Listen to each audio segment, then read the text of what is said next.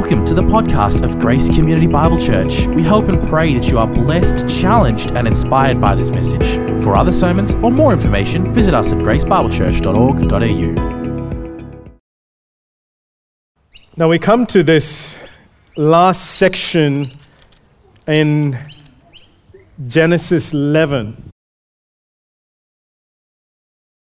Really, the book of Genesis, it's the book of beginnings, or the book of origins.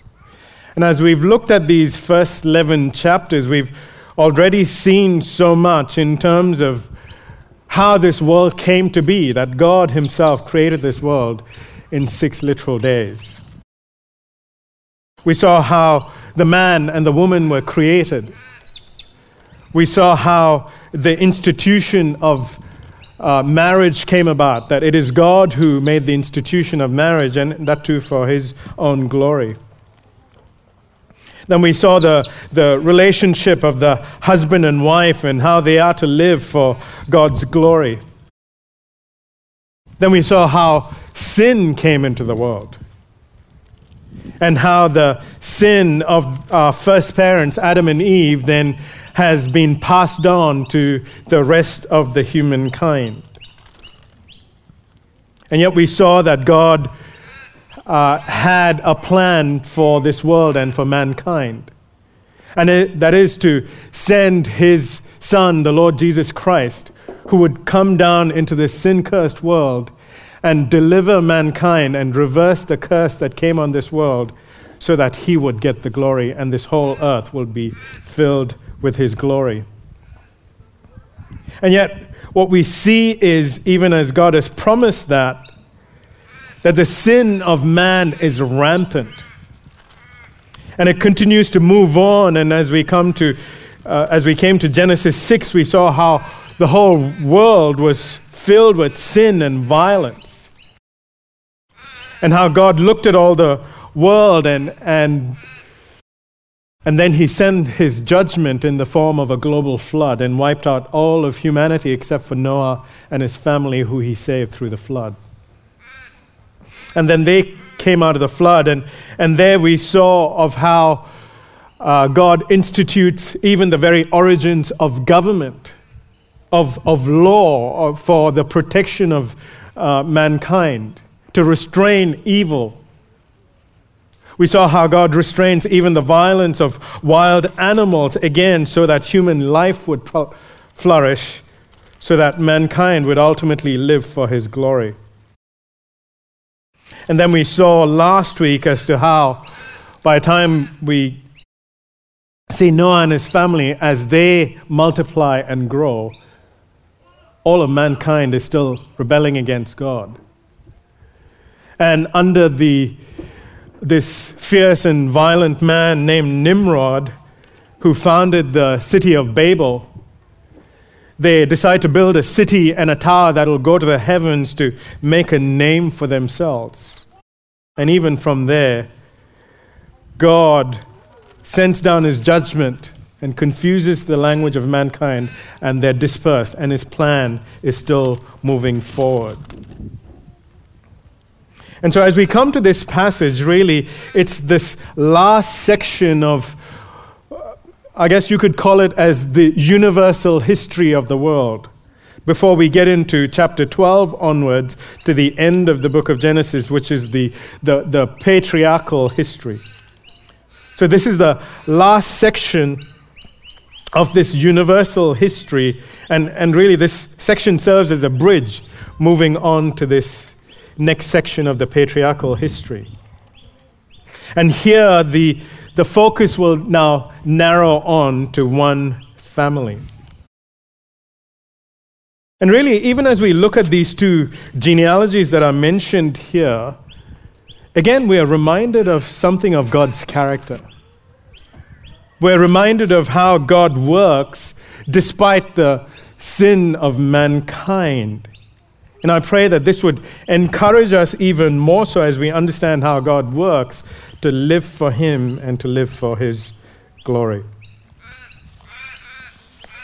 By way of outline, it's just really as it's seen here, just 2 points where we look at the line of Shem in verses 10 to 26, and then the line of Terah from verses 27 to 32. So let's first of all look at the line of Shem. Verse 10. It says, "These are the generations of Shem." So now this is, again, a new section in the book of Genesis. Because if you remember, the book of Genesis is divided into different sections based on this phrase, "These are the generations of." And it points to how God is going to bring the promised Messiah through these select generations of people.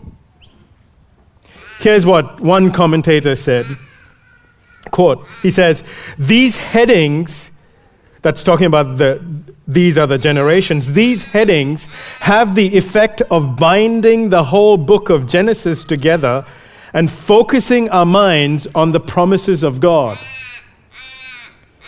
They act as major signposts, encouraging us to look forward to the fulfillment of God's purposes for this world. Genesis highlights the importance of seed or offspring.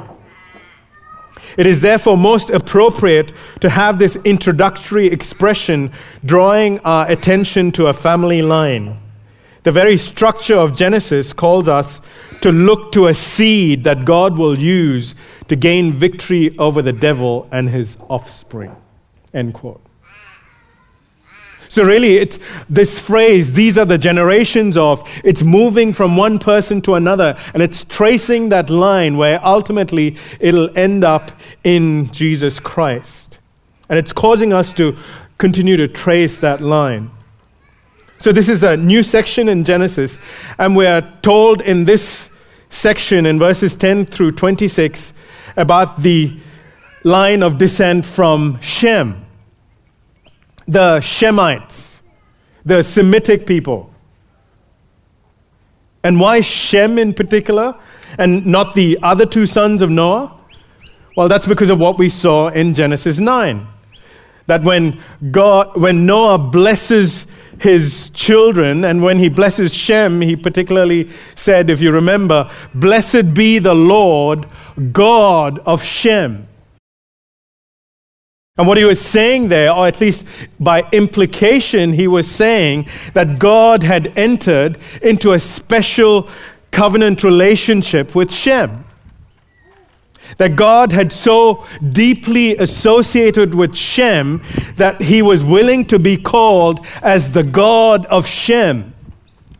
Even as later we will read in the book of Genesis, where God enters into covenant with some of the other patriarchs, where he will be called as the God of Abraham and the God of Isaac and the God of Jacob. Here he's called as the God of Shem because he is in this special covenant relationship with him. And here's the interesting thing. The name Shem actually means name. The very name Shem means name. See, the people at Babel, the entire human race, they were wanting to make a name for themselves apart from God. But really, God is the God of name. He's the God of Shem, is what this passage is implying. And through this line of Shem, God's name will be blessed and shown to be great. And indirectly, the Shemites, and through this particular line, the people belonging to this particular line too, would be made great as well, indirectly because of their association with God. Because God has chosen this line to move in the direction, to choose this line, and through this line bring about his promised Messiah, Jesus Christ. Now, when you look at this genealogy from Shem to Terah, it's very similar to the or at least in some ways, very similar to the genealogy of the godly line of Seth in Genesis 5 that we looked at a few months ago. Like in Genesis 5, which had 10 generations from Adam to Noah, here there are 10 generations from Shem all the way down to Abram. And there's also the mention of each person having other sons and daughters, just like in Genesis 5. And similarly, just like in Genesis 5, this genealogy ends with a father with 3 sons.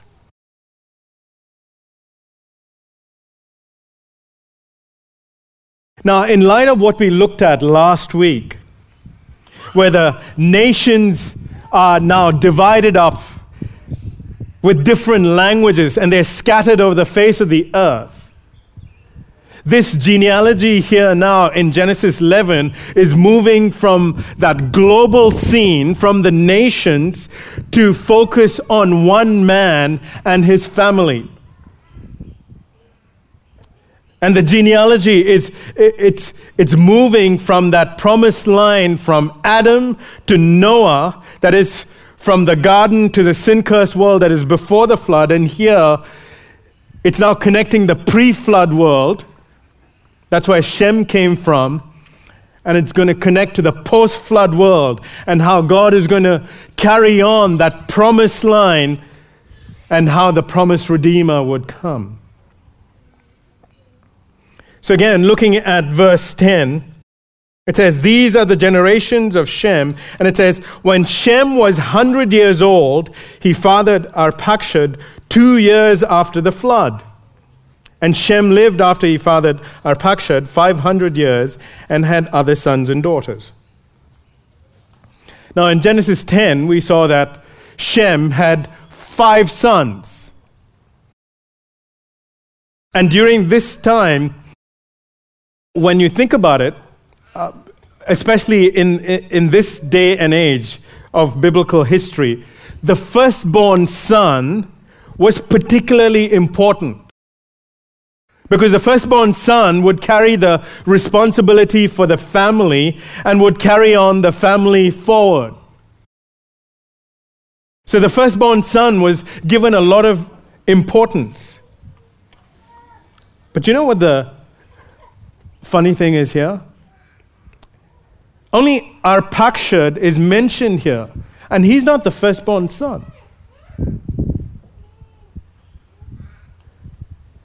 And you'll see in this genealogy, many of the names that are mentioned here of the promised line, they're not the firstborn sons. And what it's showing is that this has nothing to do with birth order. But it has everything to do with God's choosing.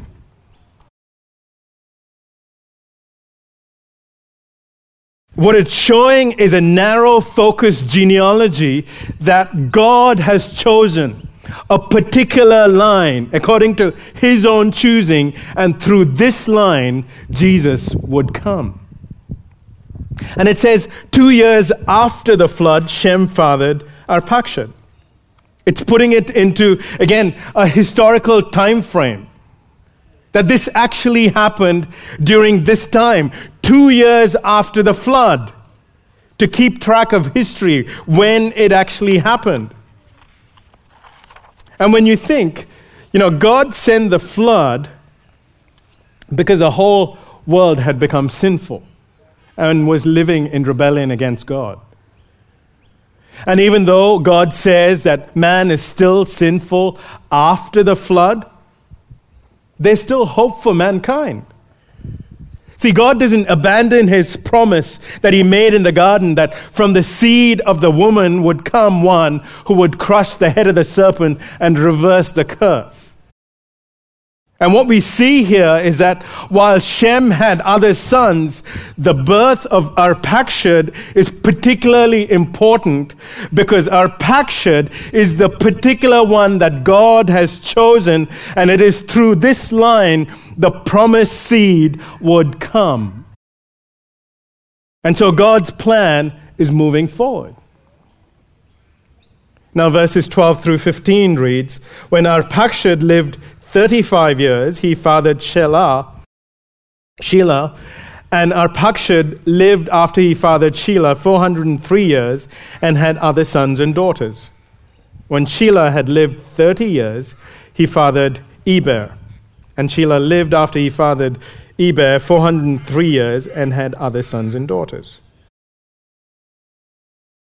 Now we know from Genesis 10 that Eber, he's significant because we saw that from Eber is where we get the term Hebrews. And this is what the Israelites were called, after this man, Eber. And one thing you will notice also here is that there is now a dramatic decline in the ages of the people. Remember, in the pre-flood world, the lifespan of the people were up in the 900s. 940 something and 900 and whatever. They had a very long lifespan. But as we look at the first few generations after Shem, what we see is they're living only up to their 400s.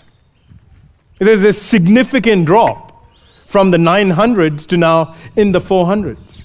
Say, why? Well, because of the curse. Remember, in the earlier chapters, we looked at the fact that Adam and Eve, they were perfect human beings. That they were created without any sort of genetic mutation or anything of that sort. They were just perfectly created.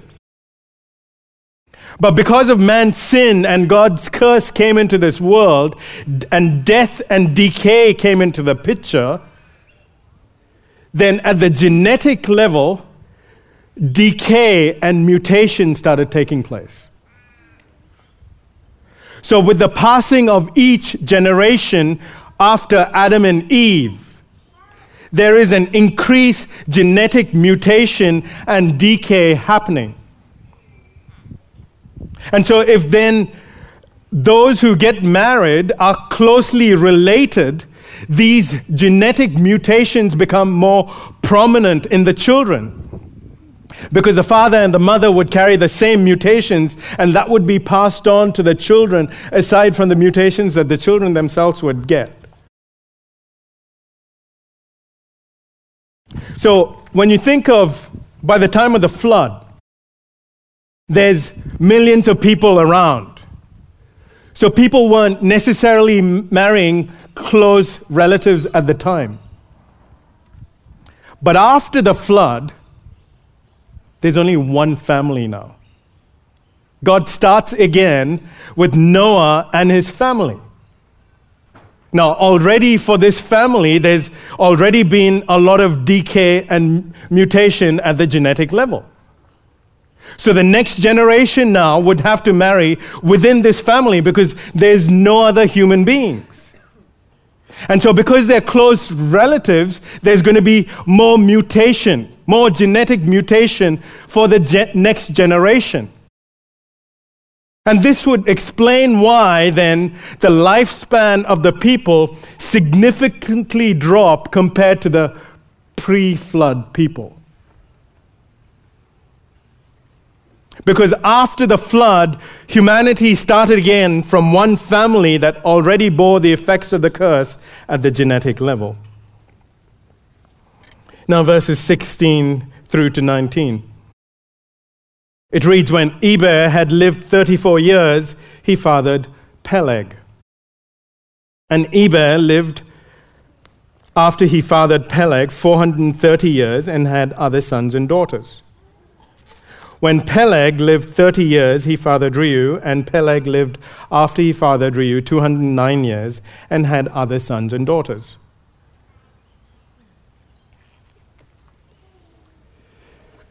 Now, if you remember again from Genesis 10, it said that Eber had two sons, Joktan and Peleg. And in Genesis 10, the genealogy then goes down the line of Joktan. But that wasn't the chosen line. So here, the Peleg's line is continued to trace out this chosen line. And if you remember, this name Peleg is also important because the very name Peleg means division. He was named Peleg because it was around the time of Peleg's birth that the division and the scattering of the people from the Tower of Babel took place. So again, like in the time of the flood, during the Tower of Babel, mankind is living in rebellion and sin against God, yet God doesn't wipe out humanity. He doesn't abandon humanity. No, God judges them by confusing them with different languages and scattering them. But God is still faithful to keep his promise, even when mankind is not faithful to God. Because his promised line is still moving forward, despite the sin and rebellion of mankind. Now, verses 22 to 26. It says, when Reu had lived 32 years, he fathered Serug, and Reu lived after he fathered Serug 207 years, and had other sons and daughters. When Serug had lived 30 years, he fathered Neho, and Serug lived after he fathered Neho 200 years, and had other sons and daughters. When Neho had lived 29 years, he fathered Terah, and Neho lived after he fathered Terah 119 years, and had other sons and daughters. When Terah had lived 70 years, he fathered Abram, Neho, and Haran. So this genealogy now ends with Terah with his 3 sons, including Abram. Now, one last thing that I want you to notice here in this genealogy is that the lifespan declines again. If you look, there's a dramatic drop after Eber. From Peleg onwards, where before that it was in the 400s, then it drops down to the early 200s and then to the hundreds. And you say, why the drop again? Well, because of the dispersion at the Tower of Babel. See, because if the dispersion and division happened just before Peleg's birth, just before that division happened, then you can understand why there's a drop. Because now there are people that are scattered and smaller communities of families together again. So again, now there's close inbreeding within families. So again, there's further genetic mutation happening. So suddenly, the lifespan is going to drop again, just like right after the flood, because God started with one family which bore the effects of decay at the genetic level. But here's the thing, though. Despite the lifespan of the people dropping here, unlike in the genealogy in Genesis 5, which had this refrain, and he died, and he died, and he died, that is actually absent here, markedly absent here. And the point is this, what this genealogy is trying to do here. That even though the lifespan of man has significantly shortened because of man's sin compared to before the flood, the genealogy is moving towards the hope and promise and blessing of God in a fast-forward way. That's what it's showing. There's no other distractions. It's just showing how that promised line is moving forward despite the decreasing lifespan of man because of man's sin.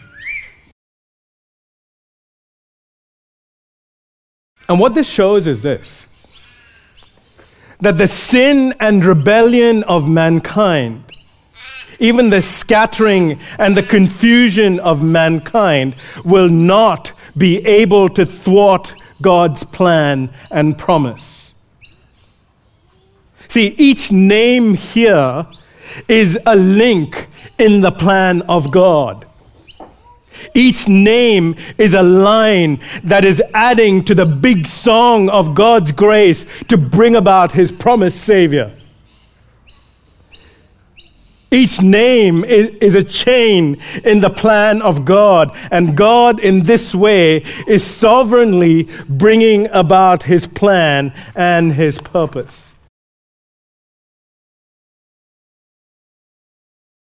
But here's the thing. What is remarkable about this section,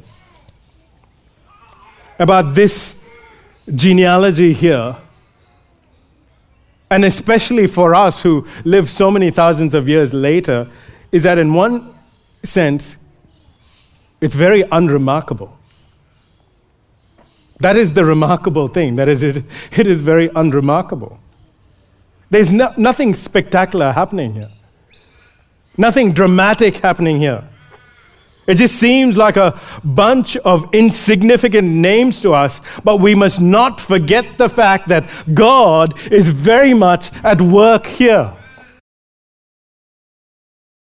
And a lot of times, this is how God works, isn't it? I mean, even in the Bible, yes, there are some spectacular events, but those are selective, highlighted areas where God is working. Like, for example, of how Noah and his family were rescued from this global catastrophic flood in the ark. Or like how the Israelites would be saved through the parting of the Red Sea. Or how the sun and the moon would stand still for Joshua in battle. But those are very specific, spectacular events that are recorded. But we also know that not everything in the Bible is spectacular. In fact, not every single moment of the people's lives are recorded, which, by the way, would not have been spectacular. But that does not mean that God is not working. And it's the same for you and for me. See, sometimes our lives can seem so mundane, so ordinary, so blasé even. And yet we must not forget that God is still at work. You see, we live in a society that is so focused on feelings and grand experiences. So much so, if we're not living in this experiential high, then something is wrong. And so the people turn to different things, whatever it is that catches their fancy, so that, they'll have this emotional high. But for those of us who are Christians, we need to remind ourselves that we are not to live according to our feelings and our experiences.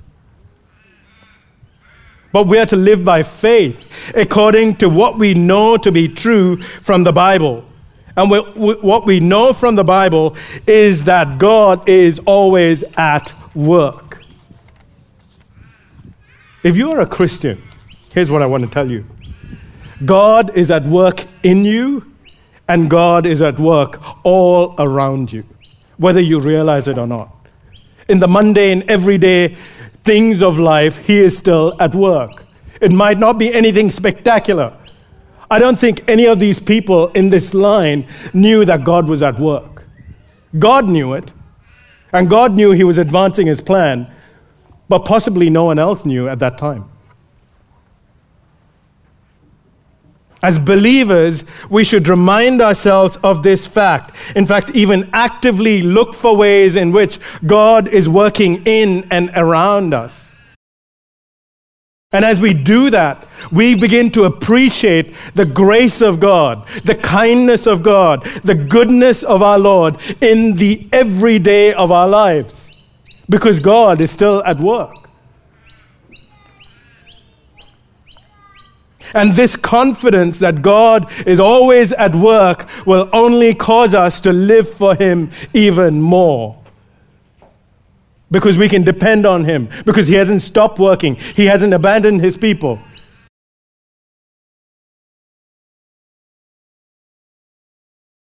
So God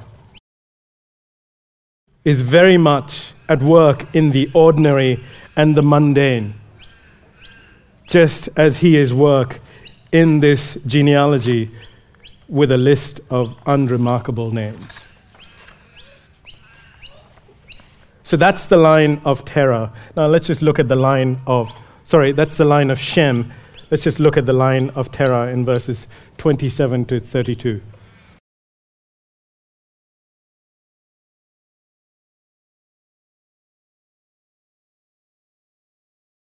Verse 27 says, "Now these are the generations of Terah." So again, this is a new section. And really, in this section, there's a brief genealogy, and then for the next quarter of the book of Genesis, it will expand on this, of what became of Terah and his family, and particularly focusing on the life of Abram. And really, this short section even serves as a context to the beginnings of the life of Abram, the great ancestor of Israel. Because it is through Abram that God will raise this great nation of Israel to be a blessing to all other nations. So you could even say this section, it's giving the context or the beginnings of how the nation of Israel came to be. What was the beginnings of the nation of Israel? Now, verse 27 again to 29, it reads, "Terah fathered Abram, Nahor, and Haran fathered Lot. Haran died in the presence of his father Terah in the land of his kindred in the Ur of Chaldeans. And Abram and Nahor took wives. The name of Abram's wife was Sarai, and the name of Nahor's wife Milcah, the daughter of Haran, the father of Milcah and Iscah." So Terah, who's now from the promised line of Shem, he has 3 sons, Abram, Nahor, and Haran. Now, Nahor most likely would have been the oldest because he's named after his grandfather. Terah's father is also named Nahor. So most likely Nahor is the oldest. But in the list of the 3 sons, Abram is mentioned first, not because he's the oldest, but because he will have the most prominent role. And we see Haran,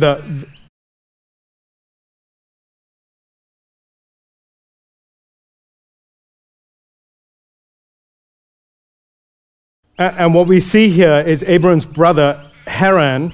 He dies early. It says he died early in the presence of his father Terah. And we're also told that Haran also had a son named Lot. And Lot essentially takes the place of his father Haran. And we know then how Abram takes Lot under his wing and they travel to Canaan, and then as the story moves forward.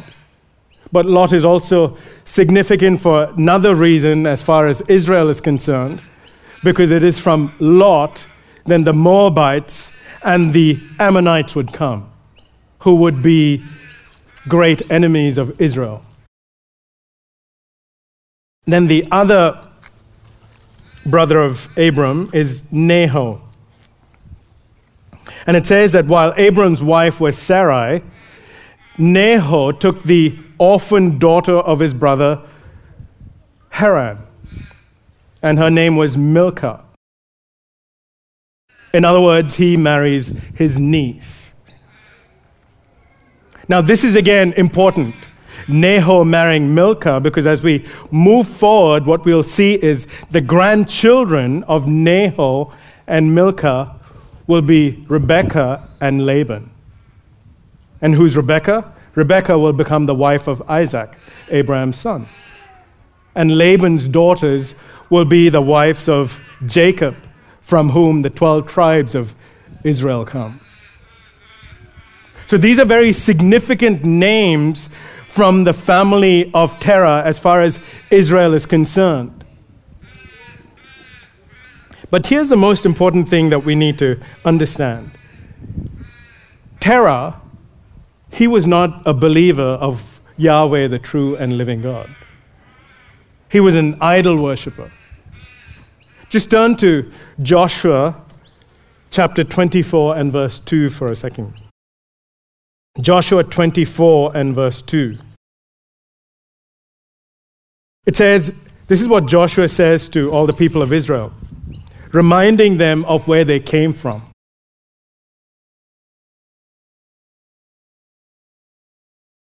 Joshua 24:2, it says, and Joshua said to all the people, thus says the Lord God of Israel, long ago your fathers lived beyond the Euphrates, Terah the father of Abram and Nahor, and they served other gods.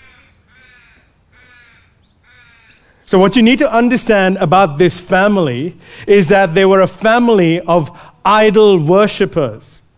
In fact, the place where they lived, it says it was the Ur of the Chaldeans, which is the southern part of Babylon. This was a very prosperous city in that day. And it was also the chief center of the worship of the moon god. In fact, the name Terah is also associated with the moon god. And you can imagine if this name Terah was given to him by his parents, perhaps even Terah's parents were idol worshippers. And then even the name Sarai and Milcah. Now, Sarai means queen, and Milcah means princess. Now, in this day and age, if you name somebody queen or princess, it doesn't mean anything. But in that time, in that ancient pagan society, in that pagan culture, that Near Eastern religion, those names of queen and princess were not normally named for women or children, unless, of course, it was associated with this moon god, with idol worship. So what you begin to understand is that this is a family that is steeped in idolatry. Abraham, his sons, and even the people his sons have married. And you think, wow, this is the chosen line? I mean, the chosen line is not even following. I can understand everyone else, but this is the chosen line of God. They're meant to be the faithful people. Yes, this is the chosen line, but what you see is the sinfulness of man, and they're deep-rooted in idolatry. And if that's not enough, verse 30 adds a little note here. It says, now Sarai was barren, she had no child. It's almost like a passing statement, but it's very emphatic, because it repeats the plight of Sarai twice, as if it was not enough to say that she was barren. The author goes on to say she was barren and she had no child, to really emphasize the point. And what is this? This is part of the curse that is working out. Remember in Genesis 3, as part of the curse, God told the woman that there would be issues in childbearing and child rearing. And this is one of the effects of the curse, barrenness. So when you think about this, okay, so this is God's chosen line. And what seemed to be a good start for Terah and his family, having 3 sons, now from a human perspective doesn't look good at all. One son has died, and they're deeply entrenched in idolatry, and there's even barrenness, and apparently through Abram is now the line that's going to come. From a human perspective, this doesn't look good. I mean, how is the promised line supposed to continue through Abram, through all these hurdles? Now, verse 31 reads, Terah took Abram, his son, and Lot, the son of Haran, his grandson, and Sarai, his daughter-in-law, his son Abram's wife, and they went forth together from Ur of Chaldeans to go into the land of Canaan. But when they came to Haran, they settled there. Now we say, so why did they leave this place they were in, Ur of Chaldeans? The text doesn't explicitly say. But I want to take you to another passage, and it might shed some light for us. Look at Acts 7, verses 2 to 4. Acts 7, verses 2 to 4. This is Stephen speaking. And he says this in Acts 7, 2 to 4. And Stephen said, "Brothers and fathers, hear me. The God of glory appeared to our father Abram when he was in Mesopotamia." Notice, before he lived in Haran. "And said to him, 'Go out from your land and from your kindred and go into the land that I will show you.' Then he went out from the land of the Chaldeans and lived in Haran. And after his father died, God removed him from there into this land in which you are now living."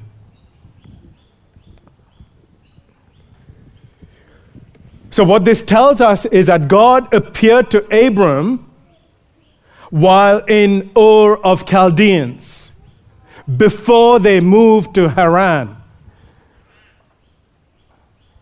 That God called Abram to leave the land of Ur and to go forth to wherever God would show him. So it would seem that somehow Abram persuaded his father Terah to leave Ur. And so they moved from there. They moved from Ur of Chaldeans. Now Genesis 11 also indicates that they were supposed to head to Canaan. Now I don't think Terah or Abram knew where the final destination was, because God simply said, "I will show you the land where you need to go." This is more likely writing from the perspective of the author of Genesis, who knew where everything was going to take place. So I think the scenario would be something like this. God appears to Abram to leave the land of Ur. Abram now persuades his father Terah to leave the land of Ur. They pack up and they leave, and they travel north along the river Euphrates, because everything on this side, on this left side, is the Arabian desert. So they're going upwards north, and they reach Haran. And this place, Haran, in the north, it's a crossroad of trading routes. It's another popular city. And guess what? It's also the second largest center of the worship of the moon god. So if Ur of Chaldeans, which is really Babylon, was the center of the worship of the moon god, now they've gone to the next place as they've traveled north. So I would think, given the prosperity and the comfort at Haran, the fact that it was another center for the worship of the moon god, and perhaps even the fact that Terah was old in age, all of this meant that, Terah finally, when he got to Haran, he just so liked the place in every sense, he said, "I'm not leaving from here. No, I don't want to keep moving forward. I don't want to just keep traveling and just go wherever this God leads, because I don't know where the next place is going to be. So I'm going to settle here." So the text says that Terah and Abram and Sarai and Lot settled in Haran. Did you pick up on that word, settled?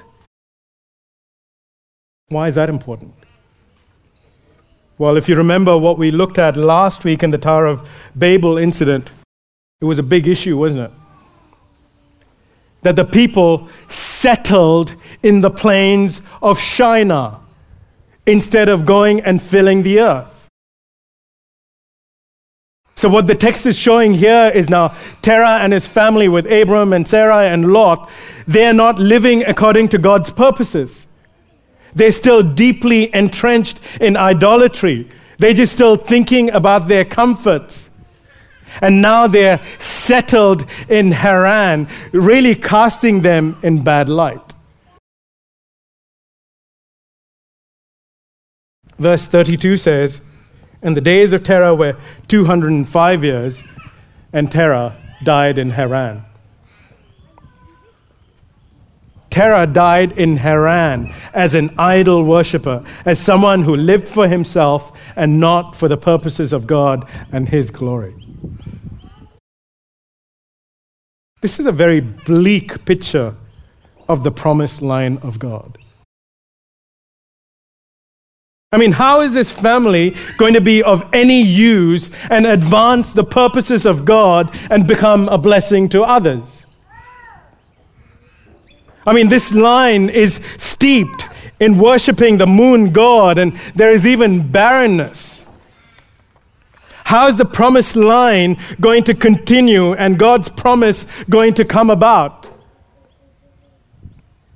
How is God going to make a great nation for Himself and whose descendants will outnumber the grains of the sand out of this family where apparently there's even barrenness? How will this idolatrous pagan family become a great blessing to all the nations when they themselves do not follow God? How is God going to do this?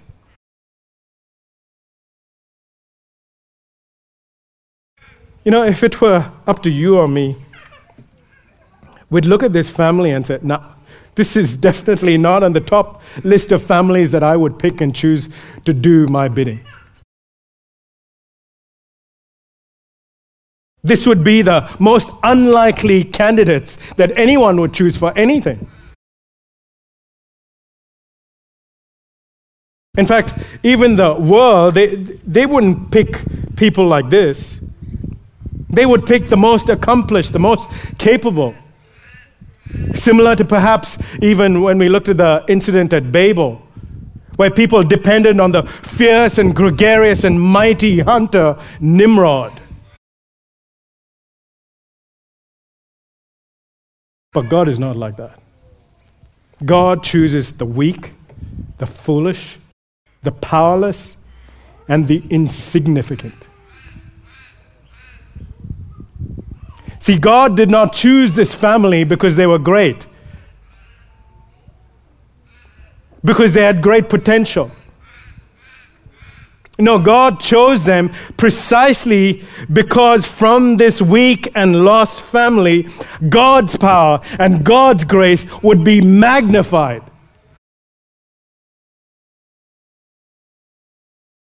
And God will call Abram out of idolatry by His grace because He is still faithful to keep His promise. In the midst of idolatry, in the midst of sin, in the midst of barrenness, God is still faithful to keep His promise.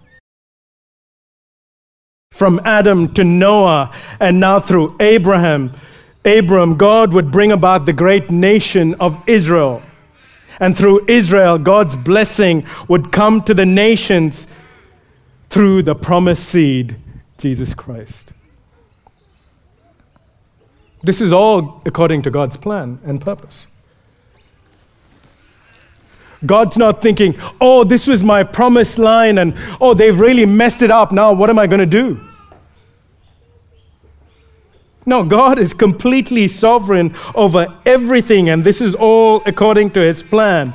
And through this unlikely family that He has chosen, God's name is going to be glorified and His plan is going to move forward.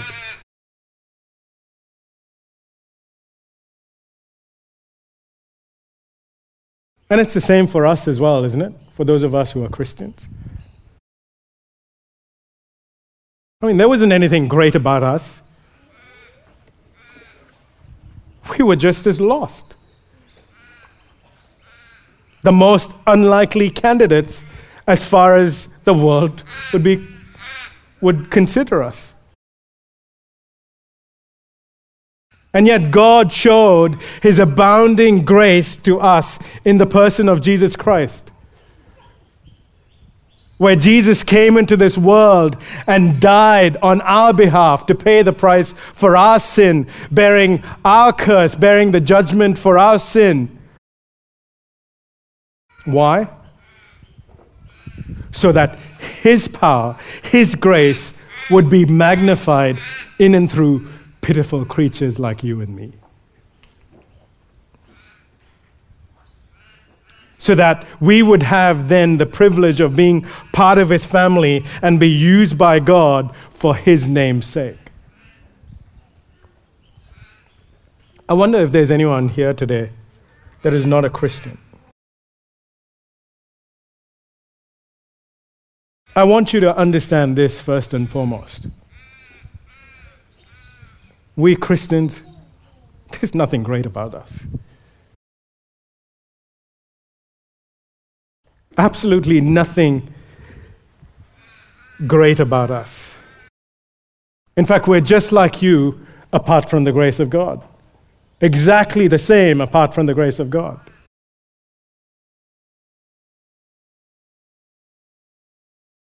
Maybe you're sitting here and you're thinking, oh, but I don't have a great upbringing.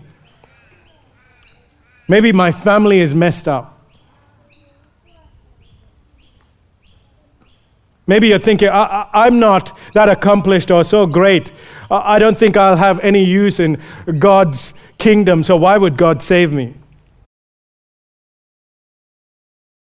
Maybe you see the sin that you've done and you see, oh, I've done so many sins, such great sins. I don't think that God can save me because I'm nobody special and everyone else seems so much more better. Well, let me tell you, friend, as one theologian said, it is exactly this kind of person that God loves to save. If you'd like to know more about what it means to get right with God, if you'd like to know more about Jesus and what it means to follow Him, please come and talk to me or Donnie or one of the members of our church, and we'd love to speak to you further. As for us Christians, oh, God is faithful, isn't He? Despite our frailty, despite our sin, God is faithful to save us, and He will carry us to the end. And so the more we realize our state apart from the grace of God, the more we realize our lost state apart from Him, the more we will see God's grace and God's power in our life. And we will see even more how God continues to be faithful to us, to keep His promises, and where He's pushing His plan forward to save a people for Himself so that ultimately His name would be glorified. What a wonderful and faithful God we serve, and it is Him who we worship this morning. Let's pray together. Father, we thank You for the great and wonderful and faithful God You are. Despite man's sin, despite man's rebellion, You are still faithful to Your promises. And You have determined that You will save a people for Yourself so that this whole earth will be filled with Your glory. And we thank You, Father, that You are in the business of saving pitiful, sinful, rebellious, wretched nobodies. Because in doing so, and as You work in and through us, we become trophies of Your grace and trophies of Your faithfulness. And for this, we are thankful, because there really was nothing about us, and it was all about You. Help us to live in light of that. And Father, we pray that if there's anyone here listening today that does not know You, that they would turn from their sin and turn and put their trust in Jesus and what He has done. Father, we give You all glory and praise, and we do all this in the precious name of our Lord and Savior, Jesus Christ. Amen.